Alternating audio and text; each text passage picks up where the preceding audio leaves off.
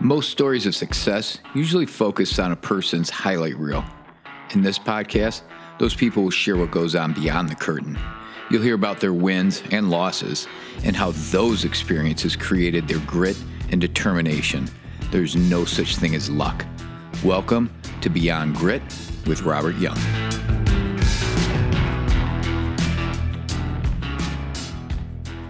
Hey everybody. So today I have the opportunity to sit down with my good friend, Melissa Godwin. She is the CEO of Crown Design Group of North Carolina. She was born and raised in Charlotte, so she is a true unicorn. She has almost a 29-year career as an interior designer and a construction specialist. She does many projects right here in the Charlotte area, but along with doing projects here, she has projects all over the country. One of her latest ones was designing a yacht out in Florida. So private jets, the whole thing, it was spectacular. So we're going to sit down today and we're going to listen to her story and we're going to have a chat and it's going to be fun. So, Melissa, how are you? Hey, I'm good. Thank you. Thanks for having me. Oh, no problem. How was your day? It's been good. Started out at the office, spent some time at a construction site climbing through the dirt. Nice. Went to meet with an architect on a new house and then came here. How are architects?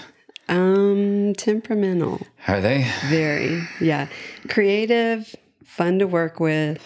Yeah. Emotional. But that's what makes the houses good. So, and most of them embrace the process with interior designers. So it works and it's good to get us involved in the beginning. So, but they have to be respected and handled during the process. It's funny because Robert, from when he was a kid, he was going to be a doctor, and then through early ages in high school, he was going to be a doctor, but then he was going to be either a brain surgeon or a cardiovascular surgeon. I mean, he was going for the top. Wow. But lately he's been talking about being an architect.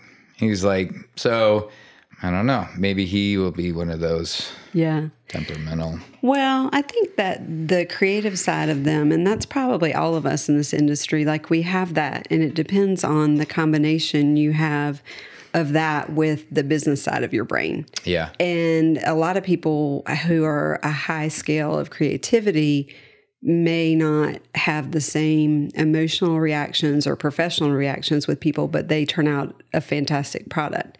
But you know that process. And when you get involved with those people, you know kind of what you're in for, but you know the end result is going to be great. And then there are other ones that are pretty laid back and like the contribution. So today is a culmination of 9 months of work on a house that we're just now getting to construction drawings. And it's been an up and down, but overall the process has been good. But that's interesting. So when you talk about 9 months, so it's the planning phase of 9 months. Yeah. People think that we're going to get a piece of property and bam, have these plans and away we go. But I mean, it's a process. It's a process. And a lot of people that I work with think that the process starts when shovels are in the dirt. And I always say, no, the process starts from the moment that you start designing the home. And the more planning you can do up front, the better result you're going to get because you're going to save time, money, like in pre-planning. But a lot of people, all they want to see is the dirt move. And so it's hard sometimes to say we are in the process, even though they think you're not because you're just drawing or doing other things. But it's kind of managing that and working with people and say, oh, no, you're in the process. You're in the build process. Even though you don't see anything happening on your land, you're in the process. Yeah. Where's the house at? So it's Lake Norman. It's a lot of Lake Norman properties. It's a fantastic property. It's in my career that's been almost 29 years. It will be the largest home that I've ever worked on. Wow. Yeah. So and the architect and the builder have stated the same thing, which is very interesting because these are people, the architect's been doing this for 30 years and the builder the same. So we have combined a little under 100 years experience, and we're all coming to the table with the same comment. Now, is this the first time that you're working with this architect and builder, or have you worked with them? I've worked with them before, actually, both of them. I've known both of them all 30 years. Okay. And so it's funny because we crisscross on a lot of projects. And there's sometimes where I might work on a home with the architect and then someone else buys it and he does the renovation, then I come back. And so, and the builder I've known the same amount of time. And so we love to team up. I feel like it's a really good team and the clients are very involved.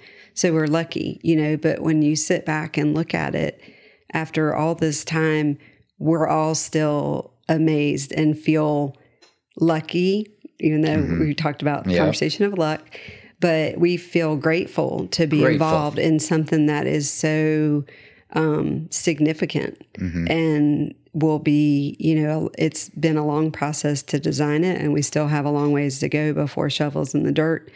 But it's going to be a great thing. Yeah. Yeah. So is this something that you've always wanted to do growing up? So we're going to go back in your history and we're going to talk about from the, growing up just a little bit, but then what you thought you were going to do, or maybe this is what you thought you were going to do, to kind of leading up to where you are today. So we're going to cover a lot of ground in a short period of time. But, But, I want to know, what guy, 29 years. Okay.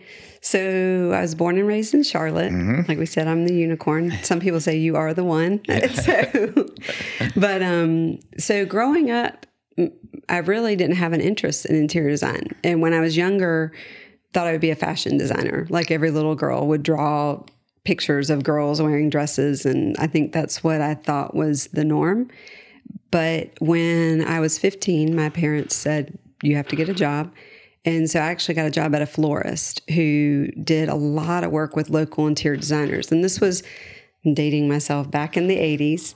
And back then, silk flowers were really popular. And she specialized in working with designers and would go to the houses they were working on.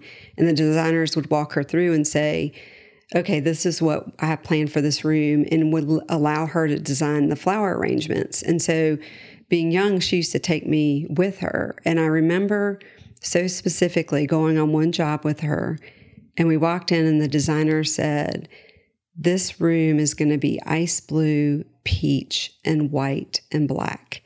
And in the 80s, that was like, wow, like this girl, wow. And it just struck me. I was like, this is what I want to do. Like this, I love color. And at the time, those colors had never been put together. Like peach had been popular. But walking away from there, I remember going home and I said to my parents, I was like, I want to be an interior designer. And so from that point on, I had friends that had gone to the University of Georgia. They were older than me, and I went to visit them, and they have a design school there. And you can actually go through two different programs, either the art school or you go, right now it's family and consumer sciences, but that's a little bit more focused on the chemistry of design. And was like, this is, for me, this is it. I went to a small private school in high school, and I had 96 kids in my class. And I said to my advisor, I want to see one new person every day that I'm at school, no matter where I am. I want a big university. And so at the time it was 30,000+, but the design school was only maybe 400 people. And so anyway, so I went to school and I took the chemistry route because my dad is a chemist, and he said, it's good for you to understand how the fibers, the makeup, and know how things perform. If you understand that part of it, the art and all that will come. So did that, graduated, came back to Charlotte. Oh. So when you went into the University of Georgia, the art program, was that something that you had to apply for and put art into it, or how did you? No, you actually, at the time, so this was 1989, at the time you just applied to the school. There wasn't any program for that. But basically, if you went through the art school and the art program, there was a lot of drawing. When you went through the family and consumer sciences, there was a lot of drawing, but they also made you take chemistry, biochemistry, and they also focused on business classes. You had to take business management, macroeconomics, accounting. And so I felt like, and I think I was lucky my parents influenced me. They said, you've got to have that side of it. You can be as good as you want to be, but you need to know how to manage your business. And so I'm grateful because I can still do the drawing side of it, but it was, I think, a lot of the business side. That's what has helped me get where I am. Yeah. I mean, that's amazing that they had that thought for you, Yeah. you know, however many years ago, because it is, you know, as a young person, you probably just wanted to go out there and design. Yeah. You wanted to do and build and create, but it's a business. Yeah. At the end of the day, if you're not making money, then you're not going to be designing things and doing that stuff. Yeah. So Yeah. that was really good. It was good. It was very good advice. And it was hard. Like I didn't understand it as well. But now when I look back and whenever I talk to, like I've been a huge proponent of interns and helping students because it will always come back and pay you back for that. You help anyone who asks for it. And I always say to them, I was like, you know, make sure you know the fundamentals of business because I can draw anything on a piece of paper.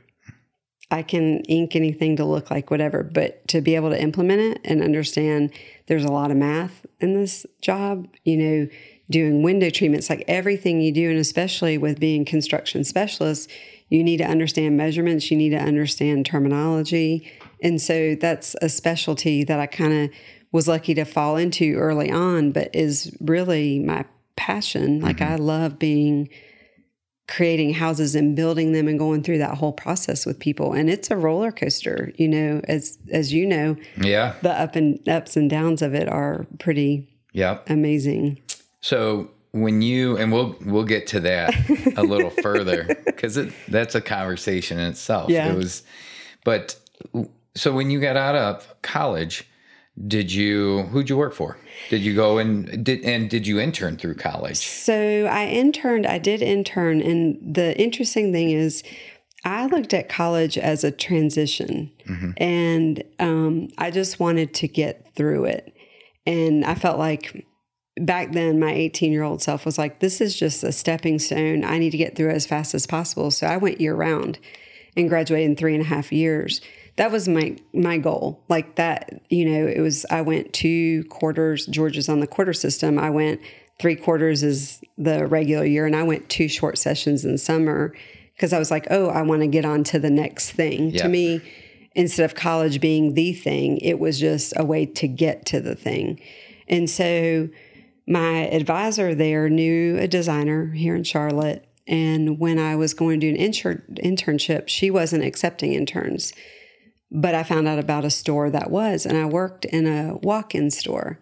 And it was 9 to 5, 30-minute lunch, like a lot of rules and restrictions. So what's a walk-in store? So the public can come in. Okay. So she had a retail store on top of the design studio that existed, and she had 5 designers, and it was very regimented. You know, you wear a skirt, you wear heels, you do this, you do that. And it convinced me that was what I didn't want. Okay. And so I left there. I learned a lot and I had great experiences, but I was like, that's absolutely not the way I want to work. And so I ended up, because I got off schedule with going early, I did my internship 6 months before I graduated. And when I came back, I graduated, my advisor in Georgia said, go back to that designer that I mentioned and ask her. And so I called her, asked her, she worked out of her house, and met with her. And she said to me, at the time I was 21, she said, I think you're too young. I think you look young. Your portfolio is okay, but you know what? I'll hire you because I can always fire you. Huh? And so I left there and at 21, you know, I thought my portfolio was great. Oh my God. And I wish I had saved it because I didn't. But I remember going home and I said to my parents, I said, well, I just got a job, but this is the weirdest thing. But it was interesting because I started the next week, I think it was, or something. And she said, I believe that builders are the wave of the future. and they need designers and they don't know it yet, but I'm going to get in with all of the builders. And this, of course, was here in Charlotte. And so we ended up basically bringing in accounts like John Whalen Homes had just come to Charlotte, and they had a big program in Atlanta where they had their on-staff designers, but they weren't big enough in Charlotte to have that. So they were looking to subcontract the work. So we said, oh, we'll do it, got paid for 3-hour blocks of time. And John Whalen was very much picked from these 5 bricks, these 3 paint colors. So it was a good way to cut my teeth because they kept me within a structure. Right. And I could go to the neighborhoods and look, and I would go, and even their staff was very young here. And so they were very willing, the superintendents, everyone very willing to say, okay, I'll walk you around a house. Like, tell me what's the cornice, what's the fascia, all of those things. And so then as the business grew, the builders grew, the numbers grew, and the houses grew. And so we grew up with it. And so it was not like where you got thrown in the deep end. We were starting on $250,000 houses. And I remember the first $1 million house. Yeah. I remember the first $2 million house. And you keep going. And it's like, when you think about it, you're like, wow. There's a lot of money in this, but the experience, you have confidence and you get through the process, but that's also helped by the architect, by the builder, by the client personality. So those are important components in the whole thing. So that was amazing that, the forward thinking that she had. Not only the forward thinking but the, come on, kid. Yeah. Come on, kid. But I'll fire you. Yeah. I'll let you know I'm going to fire you if you're not living up to what you're supposed to do. But you took it and ran with it. Yeah. Well, she was also the one that said, you know what? She said, here's going to be your problem. Like she was brutal. Mm-hmm. She said, the builders are going to look at you. The subcontractors are going to stare you down, and the wives are going to hate you. And that was not because I was so beautiful. It had nothing to do with that. It was, I was young and this was interested new. in 92. This is 1992, very different world. And she said, you better make sure you make friends with everybody and especially these builders' wives, which was such a weird concept to me because I was like, I just want to do what I do. I had never thought about that component. But you are alone in houses all day with people, clients, builders, all of that. And so it was interesting whenever I would meet people at functions, I would make a point to get in front of them so they would know, like, I'm working. This is what I'm doing. But that's been a challenge with women in construction, and you and I have talked about that, is that you have to, I feel like I've established myself, but every job site you walk on, there's, and it's not, this is not a sexist comment or anything. It's just different. There are usually not women on job sites. And so every time I go out, I feel like I have to establish with anybody out there that, I'm the professional, like I'm here to do this. I respect your trade or your boundaries or whatever that is, to make sure that they know that it's serious. Right. And so that's, probably one of the biggest challenges that I've had. And it happens almost every job site. The one I was on this morning, same thing. And, walking down a dirty hill and trying to get to the basement of the house because the doors are locked, the hardwoods are being finished, and watching the masons and everyone look at me, they're thinking, who is this girl walking down here? But then once I start talking to them, they're like, oh, but I still have to present myself and still feel the need to say that or establish that so that they understand where your role is, where my role is, and also that I understand their role in tradespeople and all. And most undervalued industry that I know of is tradespeople. And I think once you talk to them and they say, "Oh, okay, I know what you're doing and you appreciate what I'm doing," like, it's good, but I still do it every job. Do you ever feel like you're still dismissed sometimes? Or have you gained that respect or did you ever feel dismissed? Yeah, definitely felt dismissed. I think that Not so much now, but I think that because I know the lingo and being from Charlotte and being here so long, and it's funny, this morning's perfect example is the person that I was talking to on the job site. We barely know each other, but I knew what to say that would let him know that, okay, we're on the same page. And it would be whatever keywords that is in anybody's industry. And once I said, and it was a normal conversation, but once I said that, it was like I could tell.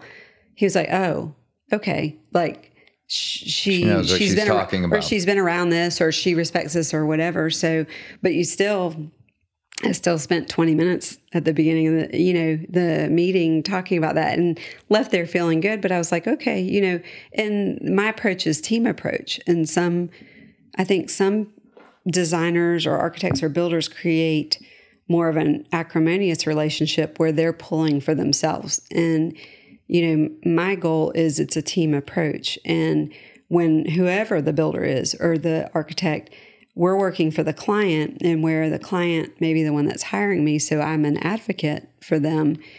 It's also, I am very cognizant of the fact that we're all on a team. So if I walk into a house and I see something that might not seem right to me, instead of saying in front of the client, oh my God, like this is messed up, I wait till they leave. And then I might pull the builder aside and say, what's happening right here?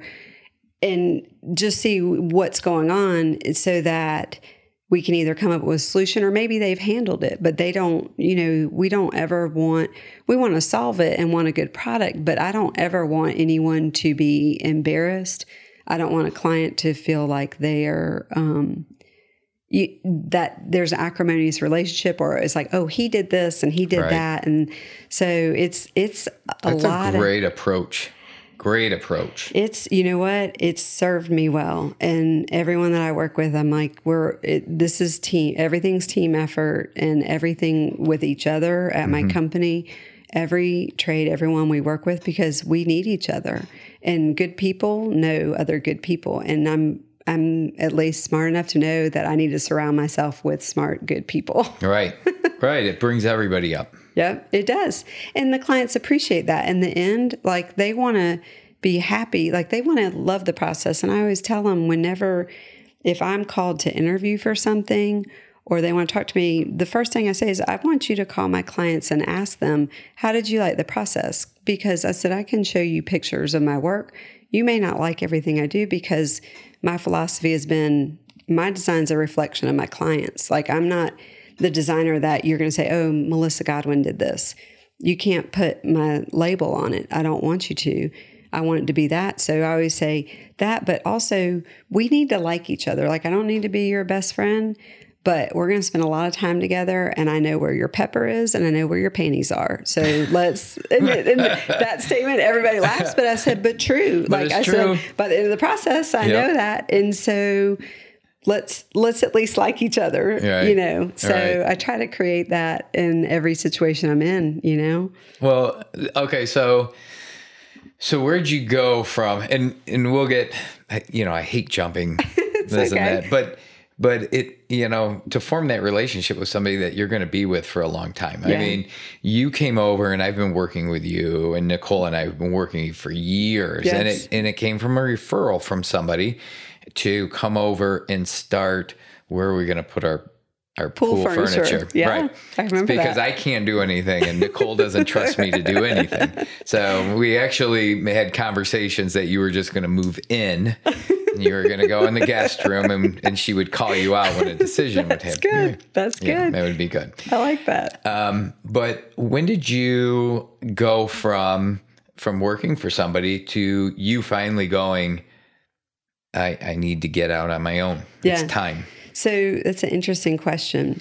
The structure, the person that I worked with, her structure was always that I was my own business and was a subcontracted business. And that was hard to start, hard, very slow. Like, she said, it'll take you 2 years to get going, which was true because our projects last so long.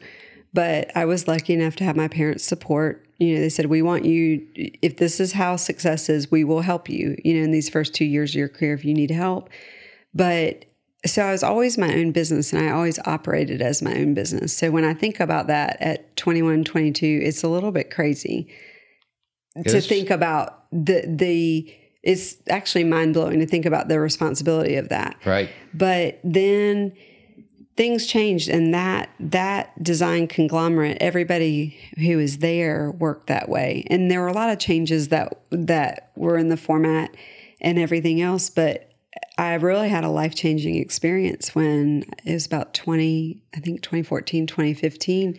And the place that I lived in, a condo, the fire suppression burst and flooded. My condo was brand new.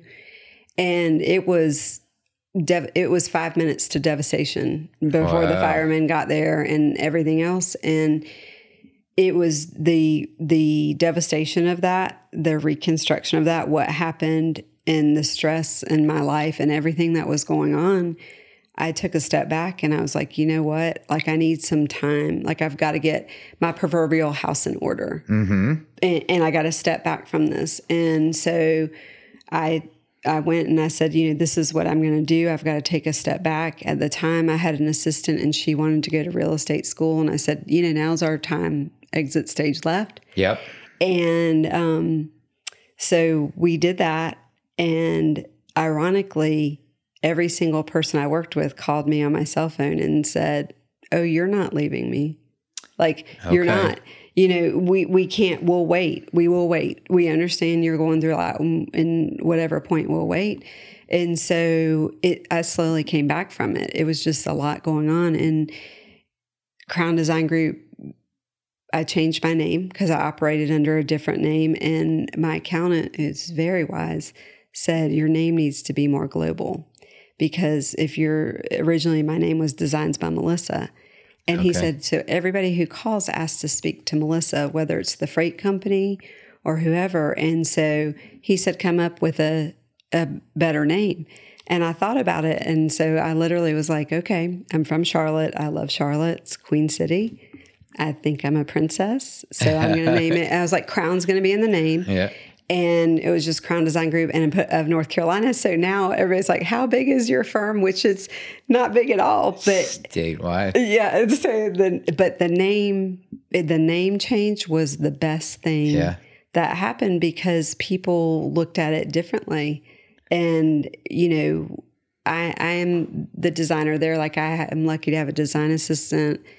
I call her my everything assistant, bookkeeper, accountant, all of that. But at the end of the day, it's me. And I tell my clients, I'm like, it's me. I'm your designer, but I have the backup to help. So I'm out at job sites so much that they can do everything that needs to be done while I'm out there. Mm-hmm. So go back to when you kind of had to take a step back. Mm-hmm. Was it ever I don't know if I want to do this, or was it just workload, or what happened back then? No, it was, so that time in my life, like, I had been married and got separated and built a condo. Like, there were a lot of life changes, and that flood in my house, like, I was, when it happened, was the middle of the day. And fortunately, I was only 15 minutes away. My neighbor called me and said, water is pouring out of your front door. And the firemen were already there. And everything that happened was devastating, because I had built this beautiful place and had come out of a situation that I needed to be out of.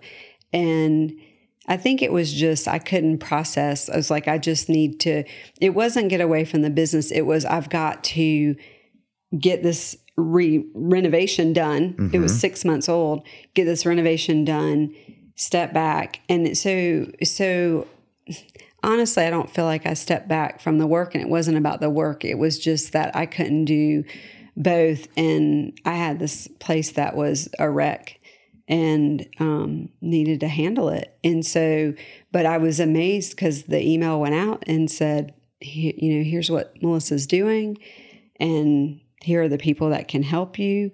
And every single client called me separately and said, no. And it was the biggest reinforcement, is they're like, no, we will wait. Just let me know whenever you're going to come back. Wow. So, yeah. So that was an unintentional maybe start of where you are now. Yeah. Like it made you stop, made you gather everything, and then become Crown Design Group of North Carolina, and away you went. Yeah, I think so. I think that it's, I wouldn't have planned it that way. I would never go back and relive all that. But it changed. It changed. And then the business, I've been very lucky to have employees and people to help me who they believe in the company. Like they don't just work there. Like they care, and they care about our clients, and they care about our products. And so when you have a team like that, it's a recipe for success. Right. Yeah. How long has your team kind of been with you? So I actually, my current team has been with me several years. I had a design assistant for 7 years, who is awesome and one of my best friends. And she had a situation where she needed to move out of state because of her parents. And it was personally devastating and professionally hard because she had been with me through everything. And there was such history with the clients knew her and everything else. But I was really lucky because I posted on Instagram that we were hiring. It was amazing who messaged me. I was going to reach out. Yep, exactly. You asked me to send my resume, and that stopped me. But I did. But the Jill who's with me now, I've known her for 25 years, and she's been in the industry. Never would have guessed she was looking. And so we know the same people. So it was the best transition ever. And, she is an interior designer as well. She's my assistant, but I felt like she stepped into the role really well. So, and then my other assistant, I call her my everything, Jennifer, is actually my sister. Yeah. And she has the job because she's great. Some people say it's a family business, and we'll say, no, it's not. Like it's my company. At the end of the day, it's my name and everything else, but I couldn't ask for a better. She's great at her job. She's great with clients, and she loves what she does. And I'm like, she's here because she's good at it, not because she's my sister. And that's a big differentiation. Yeah, because there's a I don't know. It's not struggle. I don't want to say struggle, but there's a risk. There's a risk working with family. Big. And I've vowed, the family, no can do. I love my family, not working together. Yeah. But you guys roll. I love watching. I love seeing pictures of you guys on Instagram and what you do. And Jennifer's fantastic. I love the way you roll. She's amazing. She is. My clients, my vendors, everybody loves Jennifer. They'll ask me. I'll go walk into a showroom in High Point at a market, and they'll say, "How's Jennifer?" Because they have a lot of contact with her. But the interesting thing is when. It's a very long story how she came to work with me, but our parents even said, "Are you sure this is okay?" And we both went into it with eyes wide open. She's the older sister. I'll always make sure I tell everybody that. But she always says, she's like at work, like she's my boss, and we have our work relationship and we have our personal relationship, and that's really helped everything. And she has great work ethic. So, but the interesting part of that, and I know you've met her, is Kinsey. My niece is actually in design school at High Point University, and she decided she wanted to be a designer and has worked with me in summers for now 4 or 5 years. And so the goal is when she graduates next spring is she will come on to Crown Design Group.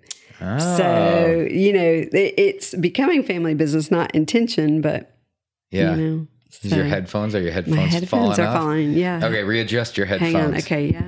I'm sorry. Oh my God. Totally not editing this out. Okay. All right, we're back on. Yes, so that's exciting. The best part of having her too is that I told her when she came to work for me, I said, this is how I do things. I'm not going to tell you that this is 100% right, but it's how I do it. It's my company, my rules. Mm-hmm. And so I exposed her to construction, and I said, some designers don't want to do construction. Some designers don't want to do this. And she loved it. Like, thank God she loves it like I love it. And, she's she's very responsible. She's very interactive, but I've been lucky in that I get to groom her the way it's, since she was 15 and here she is 21. Yeah. And so she knows how I like to do things, and,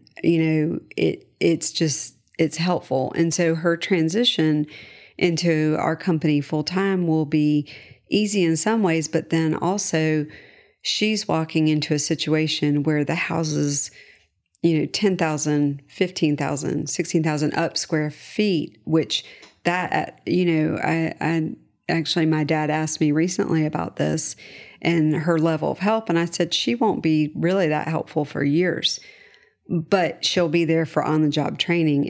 And you cannot be, I'll say, go to a construction site, go talk to everybody, go walk around, because those are things that will teach you way more than school or anything else will. Yeah. So that's a good thing, but I'm realistic in that it'll be a while before she's able to do stuff on her own, but thank God she'll have a lot of training. Yeah. Yeah. No, I mean, that's a great opportunity to come in. And I like the attitude that you have, like, you're my niece, but this is the way I roll. Yeah. And they, and that helps with the whole business and family relationship. I feel like, if you know your role, I work with a lot of friends, and those are my clients, but they hire me. And like I said this today on one of my posts, like, they hire me because I'm Rob, right? Yeah. But they still want and expect the business, right? Yes. So you still have to bring it.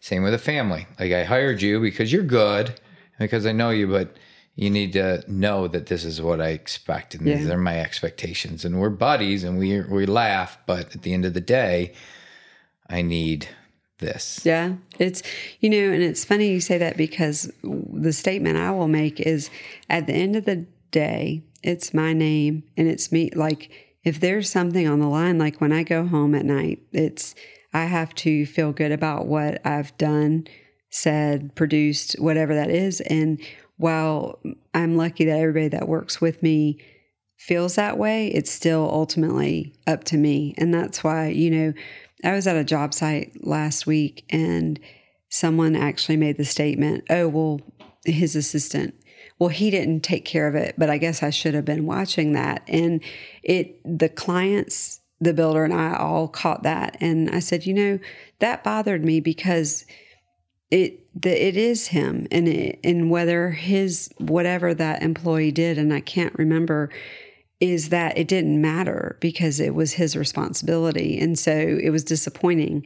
Like, I feel a tremendous level of responsibility to my clients, and I know the people around me do as well, but ultimately it's on me. And that's probably what drives me to be the way I am. 'Cause I'm like, you want a happy client. Like, clearly you're in business and you want to make money, but my reputation is worth everything. And I don't advertise. I never have. Like, all of what I have has been built through relationships. And I feel like that's more solid, because someone can say, oh, I worked with her on this, or I did this. And, as like, you got my name from your friend, and then you've given my name to your friends, and they'll say, oh, so-and-so and so-and-so. And that's the best part of it. Yeah. Does it keep you up at night? Yes. But actually, it wakes me up. It doesn't keep me up. It wakes me up at 2 a.m. And I can plan something to the T.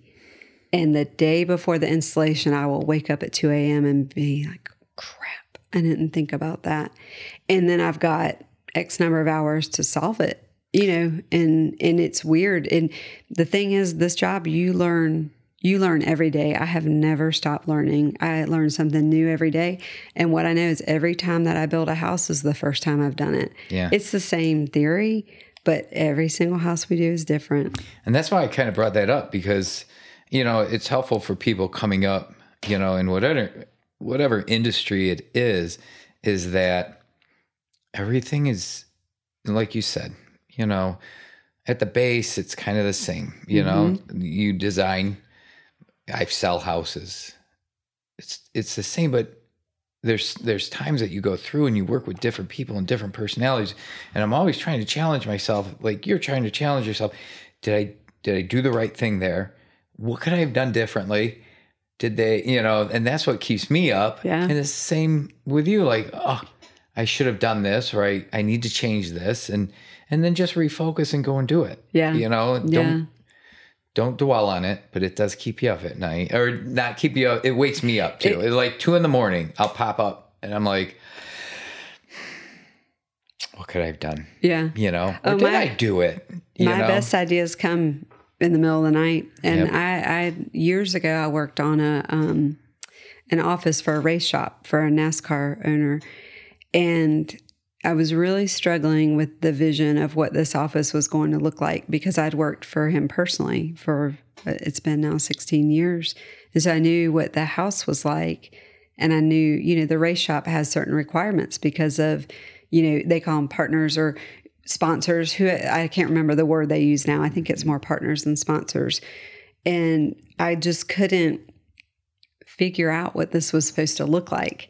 And I literally one night sat up in bed and I was like, this is exactly it. And I wrote it down, and I went into a meeting, because with them, it was the owner and basically his team, and having to present to people who look at it very technically and explain the vision. And it was 95% of what I said that day, but it was probably 2 months of thinking about it and trying to solve it. And I couldn't. And it's weird. It's almost like all of a sudden it comes to you, and you're like, I have this idea, and sometimes, and there's selling involved. Sometimes they're selling, like I got a lot of looks, kind of like the look you're giving me, like, oh yeah. But then, you establish that trust with them and say, trust me, this is going to look good. I want you to feel good about this decision. Like, I'm never going to twist someone's arm. I want you to feel good going into it, but I'm going to give you that boost of confidence. Like, I really think this is the right thing. So there's still, it's new every time. I think I've gained confidence, but there's still those moments where you're like, oh no, what am I going to do? How am I going to do this? All right. I love it. I love it though. But it keeps you on your toes, and it keeps you moving, and it keeps you moving forward. So as you're going through this journey kind of to where you are now, what has been, I guess, what's been your biggest struggle? Or did you feel at times like we might not make it? Or did you ever have any? You know what? I never felt like I wasn't going to make it. I have been, I was always very confident in my decisions and what I thought of, but I was also very, like, I always look forward. If you start looking back, then, it's going to get in your head, and it's going to affect the way you move. And so the hardest thing in my career lifetime was when 2008 and all of those things happened. At the time, I actually worked for 2 different NASCAR drivers. And so in that instance, disposable income, because a lot of people who had a lot of income then, presidents of banks and things like that were losing their jobs, but athletes kept on going. And so I was one of the designers that the 2 houses I was working on were large. They were 2-year projects. And so they were committed. And so while I saw everything going on, it was job security. But, the struggles, it goes up and down, but somehow people come into my life in the most unexpected ways. And again, I'll use you as an example, is the person that gave you my name. I worked for his parents 24 years ago. And if you had told me then, I've worked for both their children, their children's friends, and it was that you never know where the bridge is going to lead. And you never know when someone says, I need a stair runner. One of my most famous stories I told you, someone said, I just need a carpet stair runner. And we go down this path of 6 figures and all these things that I did with their house. And he will to this day joke and say, that's the most expensive stair runner I've ever bought. Yeah. But you treat everybody, because you never know. And even if their job isn't big, you never know who they know. And so I try to make a connection with everyone when I meet them, is figure out what is their interest or what, so that we can somehow connect on a personal level, so they can see that I care. I care professionally, I care personally, but can you relate to me? Can you spend a year and a half with me or whatever? Can you go through a renovation, which is a terrible process for the homeowners if they live there? And so you've got to make sure that they're still happy to see you when you walk up to the door. It's funny. I'll take it back to, 2008 and the project that you were talking about. Yeah. And I was reading a book, and it talked about situations that people were in at that period of time in their life, and how that situation propelled them to be where they are today. Yeah. And if they weren't there, if they were born a year before or a year after, they would never be in that situation. So for you to go into 08 and 09 and be on those projects, I mean, that was, we're not going to call it lucky, but we're going to call it, you were fortunate, to have those projects that bridge that gap to where, because builders were going out of business, they were bankrupt, and if you were working just with the builders, who knows? It would have been devastating, because there were builders that I knew who lived in very nice homes, very nice cars, that were getting their houses foreclosed on, repossessed, and watching that, I guess that had an effect on me, in that I try not to.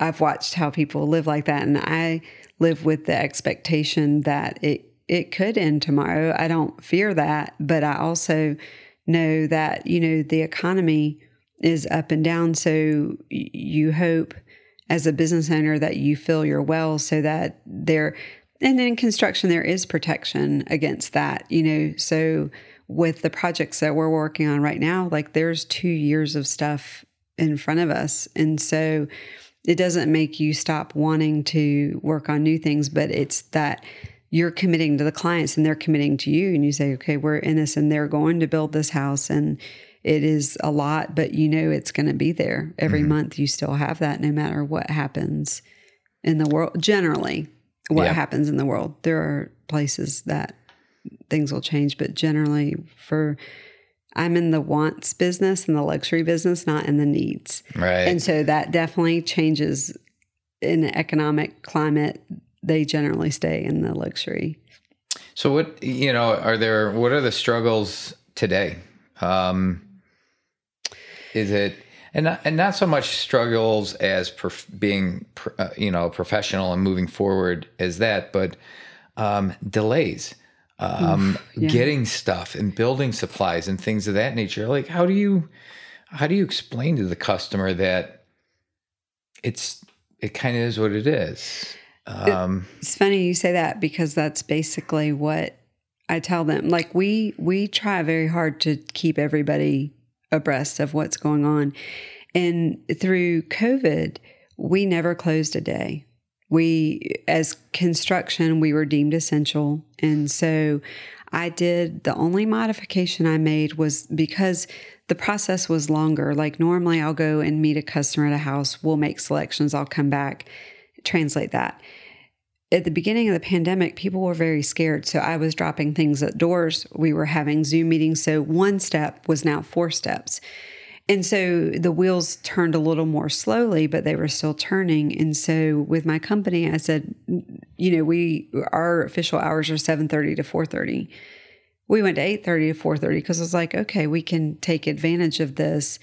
But I work longer hours. I still work at home on the weekends, everything else. But that has been a challenge. And then as it has evolved with the pandemic and turned into freight issues, like the challenges of freight and material are way more than the production was, because factories were having to run on lesser crews, things like that. But now it's very unpredictable. And so I will tell clients, like, I'm telling you the information as I'm told, but I'll be honest with you, that could change tomorrow. And perfect example is a client, we ordered a breakfast table 3 weeks ago, and they said it'll be in November. And that really doesn't meet our timeline. So I'm trying to plan XYZ, like what happens there. And then today we got a notification from the freight company that there's a bill of lading and it's on its way. Oh. And so I sent him a message. I said, I can't explain it. Like, maybe I need to buy a lottery ticket today because this is very different than, and we're seeing that frequently, where the information is not accurate. And I don't know how to solve it other than just tell people, like, we tell you things in real time, and we've seen it move up and we've seen it move back. And so, there is a big advantage to buy American, here, because if it's produced here and made here, there's a lot more control over that. Like, and if we had to, like, we have some custom work going on in Ohio, we could send a truck up there if we needed to and not rely on the Gus just came in. Gus is becoming a popular podcast guest. Yes. So, I mean, there are different advantages, but I try and tell people, this is what we're facing, and all I can say to you is that we're going to tell you what we know. And no, I think that's good, being upfront, with the clients. And we've been through it, and eventually you just get used to it, Eventually it works out, because it was funny. We've got the light in there, and Jennifer said, it'll be here, I don't know, in May. And I was like, May of this year? May of 2022. And it caught her off guard, and then she got it. And I was like, I don't know, it is what it is. But there aren't a lot of clients that, say it is what it is. There aren't, but I think that they recognize, whether they're in business or with the world, that we cannot get things any slower or any faster than anyone else. And so and we just try and say, okay, these are the companies that are able to keep up. Like, if we can pick from these, or pick in stock, or, you want what you want. So nobody likes to hear wait for it. But if this is a decision on your house that you're going to live in for 20 years, if you have to wait 6 months, my advice is wait, because you're not going to be happy if you go with the instant solution, and 6 months later, you'll look back and say, could I have done this, or could I have done that? And you guys know very well in your renovation and everything that went on with your kitchen and the cabinets. And, you guys had the confidence in me and the builder, and we said, you want to wait on this cabinet person? Like, we want to do it this way. And it can be painful. It's like the last couple of miles of renovation, our clients, we walk up and like, we don't want to see you again. we need you out of our house. We're tired of the dust, but then a week or so after it's done, it's like, oh, come have drinks. We're so happy. We love it. Yeah. We come back in. We love you. But that's good that you guys recognize that. We do. Too, we know it. And it was so funny because, so we went through a year of renovations, and it started with some sparkly paint in our butler's pantry. And then I looked at it and I was like, well, that doesn't match this. And then that doesn't match this. And then away we went. And we pretty much, over a year, I think we almost built a house inside of our house. We did. We redid everything. Yeah. But the process was amazing. And I'm gonna give some kudos, and a lot of kudos. But the process that you were able to understand what we were looking for, understand that Nicole wanted 3 choices, and the choices were spot on, and you brought it and you built it, and you kind of learned what we were looking for. Yeah. The weird part about there's a couple things when we sat in the kitchen, and you were like, the stove. I mean, the stove isn't even centered. I don't know what you're saying. Yeah. But I didn't know that. And then all of a sudden I knew that. Then you couldn't unsee it. Damn it. Yeah. Damn it. It's not there. But, and through that, and sitting with the cabinet guy, with Dale, with Covenant. Yes. And it was, so we met him there, and that was amazing. And how everything was laid out, and how you were talking about the measurements, and how you guys were measuring things out, and how it had to fit and it had to work. And it wasn't just going to a shop and giving the dimensions to the person there, and then they cut fillers and they put cabinets up and stuff like that. It was like an art. And I knew that it was an art there, but when it really turned into an art was in our bathroom. And I remember we have so much trust in you guys, and to see the builder that was there, the cabinet maker that was there, and you guys were just sitting there and looking at the space, and you knew kind of what we wanted, and you made it happen. Yeah. And the master bath is one of the kitchen is amazing. Mm-hmm. Then the master bath is amazing. Yeah. And but working with you guys, and you were talking about a team, and the team that you guys work with, the contractors, it wasn't, oh, we're going to choose our contractors and we're going to choose this. You were going to say, we want a quality professional product, and we trust the people that they bring in. And that's what we did. And we sat back, and bar none, it was fantastic. Oh, and it was the experience, it was a roller coaster. Yeah. It was weird when I tell people that the kitchen part was easy. I don't think it got to us till the master bath. Yeah. And then when you're trying to go to a meeting, or you're running around, where's my belt and what is this? But it is, it is what it is. And like you said, I don't even think it took us 2 weeks. I think it was like a couple days, and we were like putting everything back in. It was all clean again. It was all nice and everything.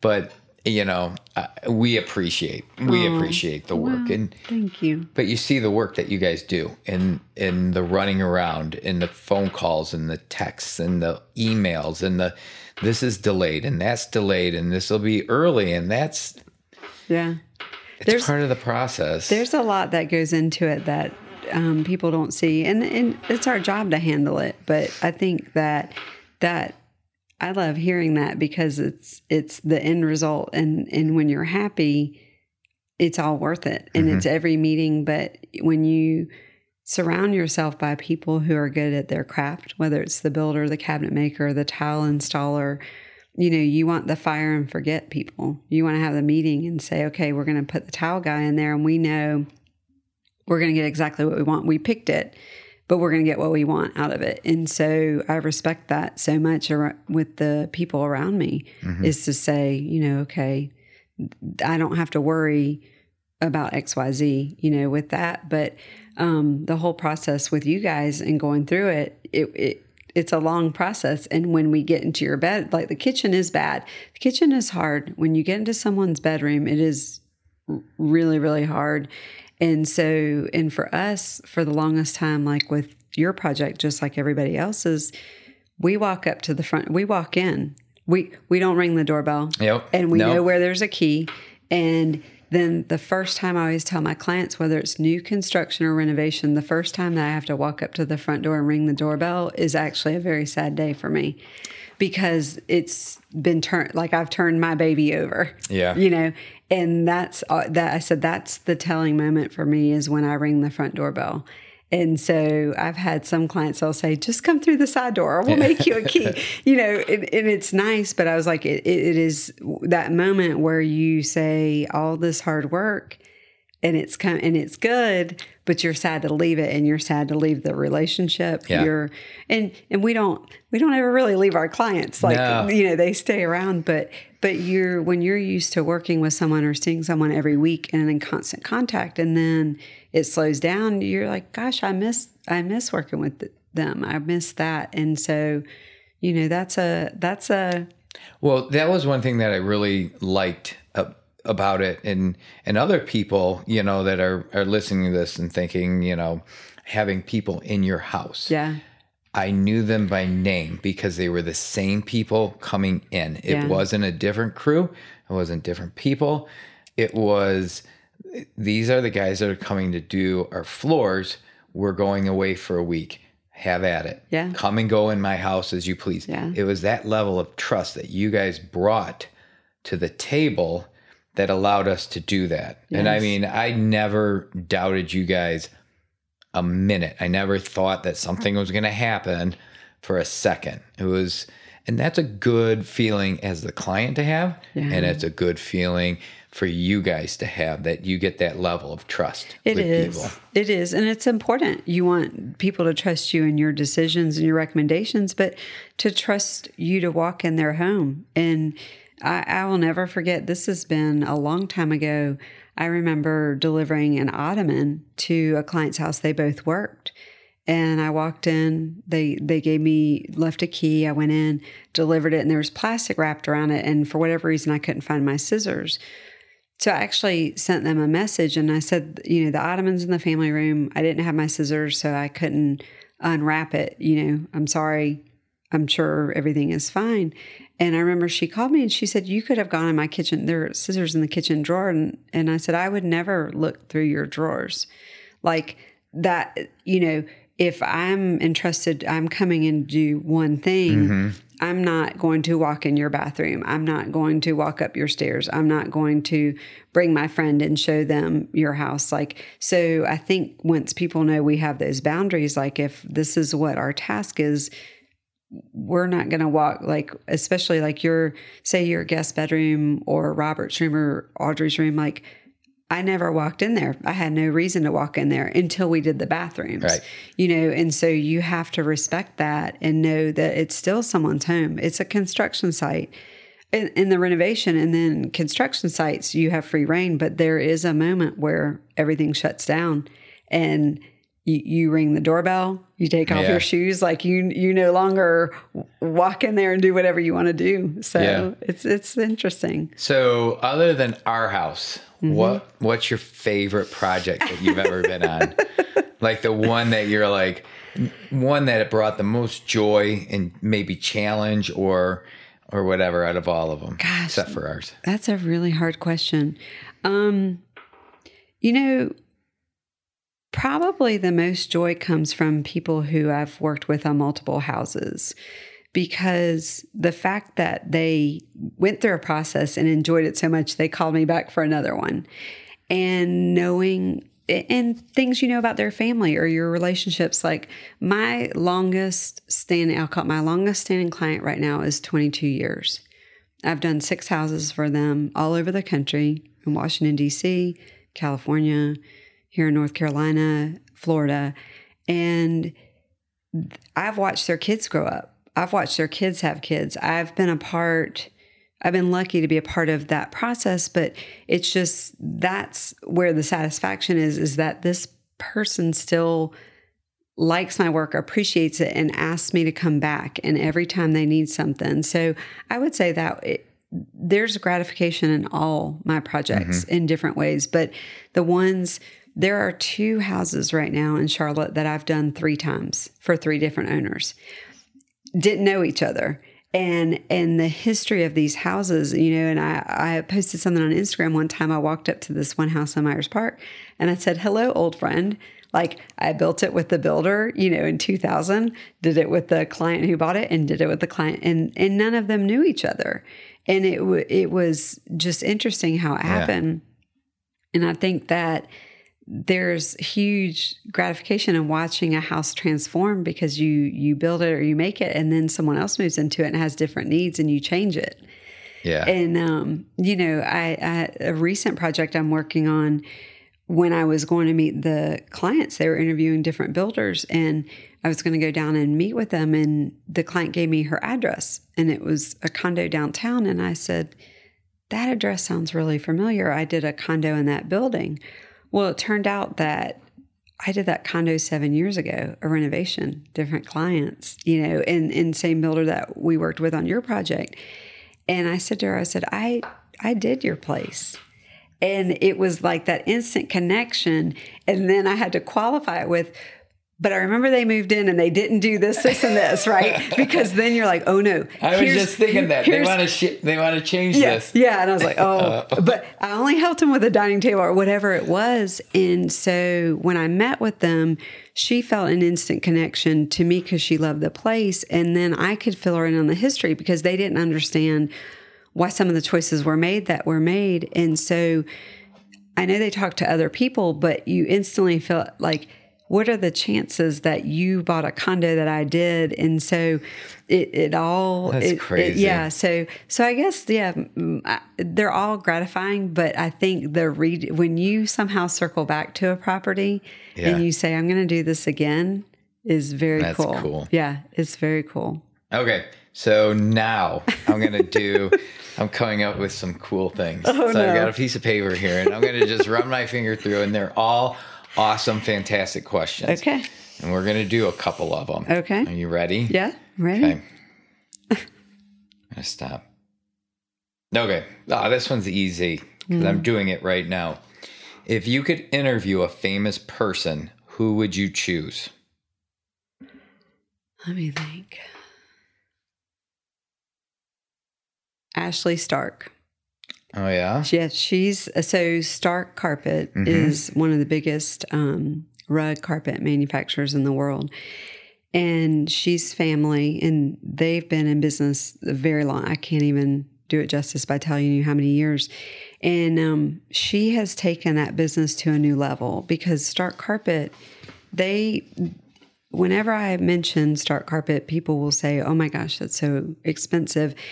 And they are very nice products, but she's done a good job of bringing that company into a level where someone who might not have the same budget can still have a Stark product, but it's modified in manufacturing. And I love that because you can see the rug in Architectural Digest and it might be $35,000, but they can modify it and say, okay, but we can do it this way, and it might be 12,000 or whatever the number is. And so she's really taken that company in a more user-friendly, like kept the integrity of it, but more user-friendly. And she loves beautiful things, and she likes to put that out to the world. So she's, and I love she's that. young. I love that you picked that. Yeah, and I follow her on Instagram, but it's knowing what a machine that company is and what they own and what they do. And I don't even know how old she is. I'm going to guess she's in her early 40s. It's a lot. And it's a lot. And I'm sure she has a lot of advisors, but she's been the face of it and she's taken over it. So I'd like to talk to her and just say, how do you do that on a global scale? Like, I understand that we could have a podcast. That could be the next one. Exactly. I can invite her. All right. Exactly. I'm down with that. That would be fun. There you go. Okay. And I respect that person that you chose. I think that's awesome. Yeah. Okay. Thank you. The next one. I'm going to do one on the second page because I don't even know. What's your worst habit? Ooh. You know what? My worst habit is repeating myself. So when I meet with clients, if I say, I think that you should paint this room a dark color because of XYZ. And they will look at me and they'll say, okay. And I will literally say the same thing as if they hadn't heard it. And I don't know if I'm trying to convince them or myself. I think it, but then I feel the need to say it. And sometimes I'm like, I literally said the exact same thing. Like, they're probably looking at me like, okay, like, what's going on? So I'd say that's my worst habit is maybe talking too much. Oh, that's perfect. That's why we keep you at the house for hours on end. Okay, third one, final one. It's going to be good. Oh, no. Well, I can tell by your face. I'll do this one. I'm going to go with the original. So what's the stupidest thing you've ever done? Work-wise? No, it can be personal. The work-wise is boring. Personal is the fun stuff. Personally? Stupidest thing you've ever done. Stupidest thing I've ever done. Hold my beer. Okay. I actually told this story recently. So when I was younger, I was at a gas station with my dad, and he was filling up his car, and I was sitting in the passenger seat, and we were talking. And I thought he had like a red Audi, something like super sporty, like really, really cool. And I thought, I must have been maybe 16, thought I was the coolest thing ever, right? And so I saw some kids drive by and I was like, oh, I'm so cool. I'm in this car. And so if you imagine, I'm sitting in the passenger seat and I put my right hand up on top of the door frame, like, I'm so carefree sitting in this. And my dad got in the car and he said, okay, let's go. I take my left hand across my body to grab the door and close it while my right hand's on the top of the door frame. And I closed the door Right into your hand. on my hand. And the worst part was it closed. Like it in my fingers. I was like sitting there and he's looking at me like, what are you doing? And I'm trying to be really cool. And of course you instantly start sweating. Yeah. And I opened the door and I looked at my hand and my fingers were bent backwards. And I was like, oh my gosh. And he's like, what are you doing? And to this day, like, fortunately they didn't break, but I remember that like it was yesterday. I'm like, that was so like I actually worked across my body to injure myself. Like it wasn't even easy to grab the door from the left side, but I did it. Oh my God. So yeah. That's a good one. Yeah. If I could think about it, I probably could give you a whole lot of other stories, but that is probably one of the dumbest things I've ever done. Oh my God. Yeah. That's awesome. Yeah. Well, okay. So how do people find you? So our website is crowndesigngroupofnc.com. Our Instagram is at Crown Design Group of NC. And so look for us on the web, look for us on Instagram, our office contact, everything's in there. We'd love to hear from anybody. Yeah, and reach out to me too. Yeah, exactly. And I'll send you their way also. Thank you. Thank you. I appreciate it. Thank you. This was fun. Yeah, it was fun. It was good. Yeah, so, all right. Appreciate it. See ya. Bye. Thank you very much for listening to this episode of Beyond Grit with your host, me, Robert Young. If you've enjoyed today's episode, please subscribe, rate, and review. Tell somebody about it. You can find this podcast on all major podcast platforms, and be sure to tune in every Wednesday for another exciting success story of somebody going beyond grit. Until then, take care.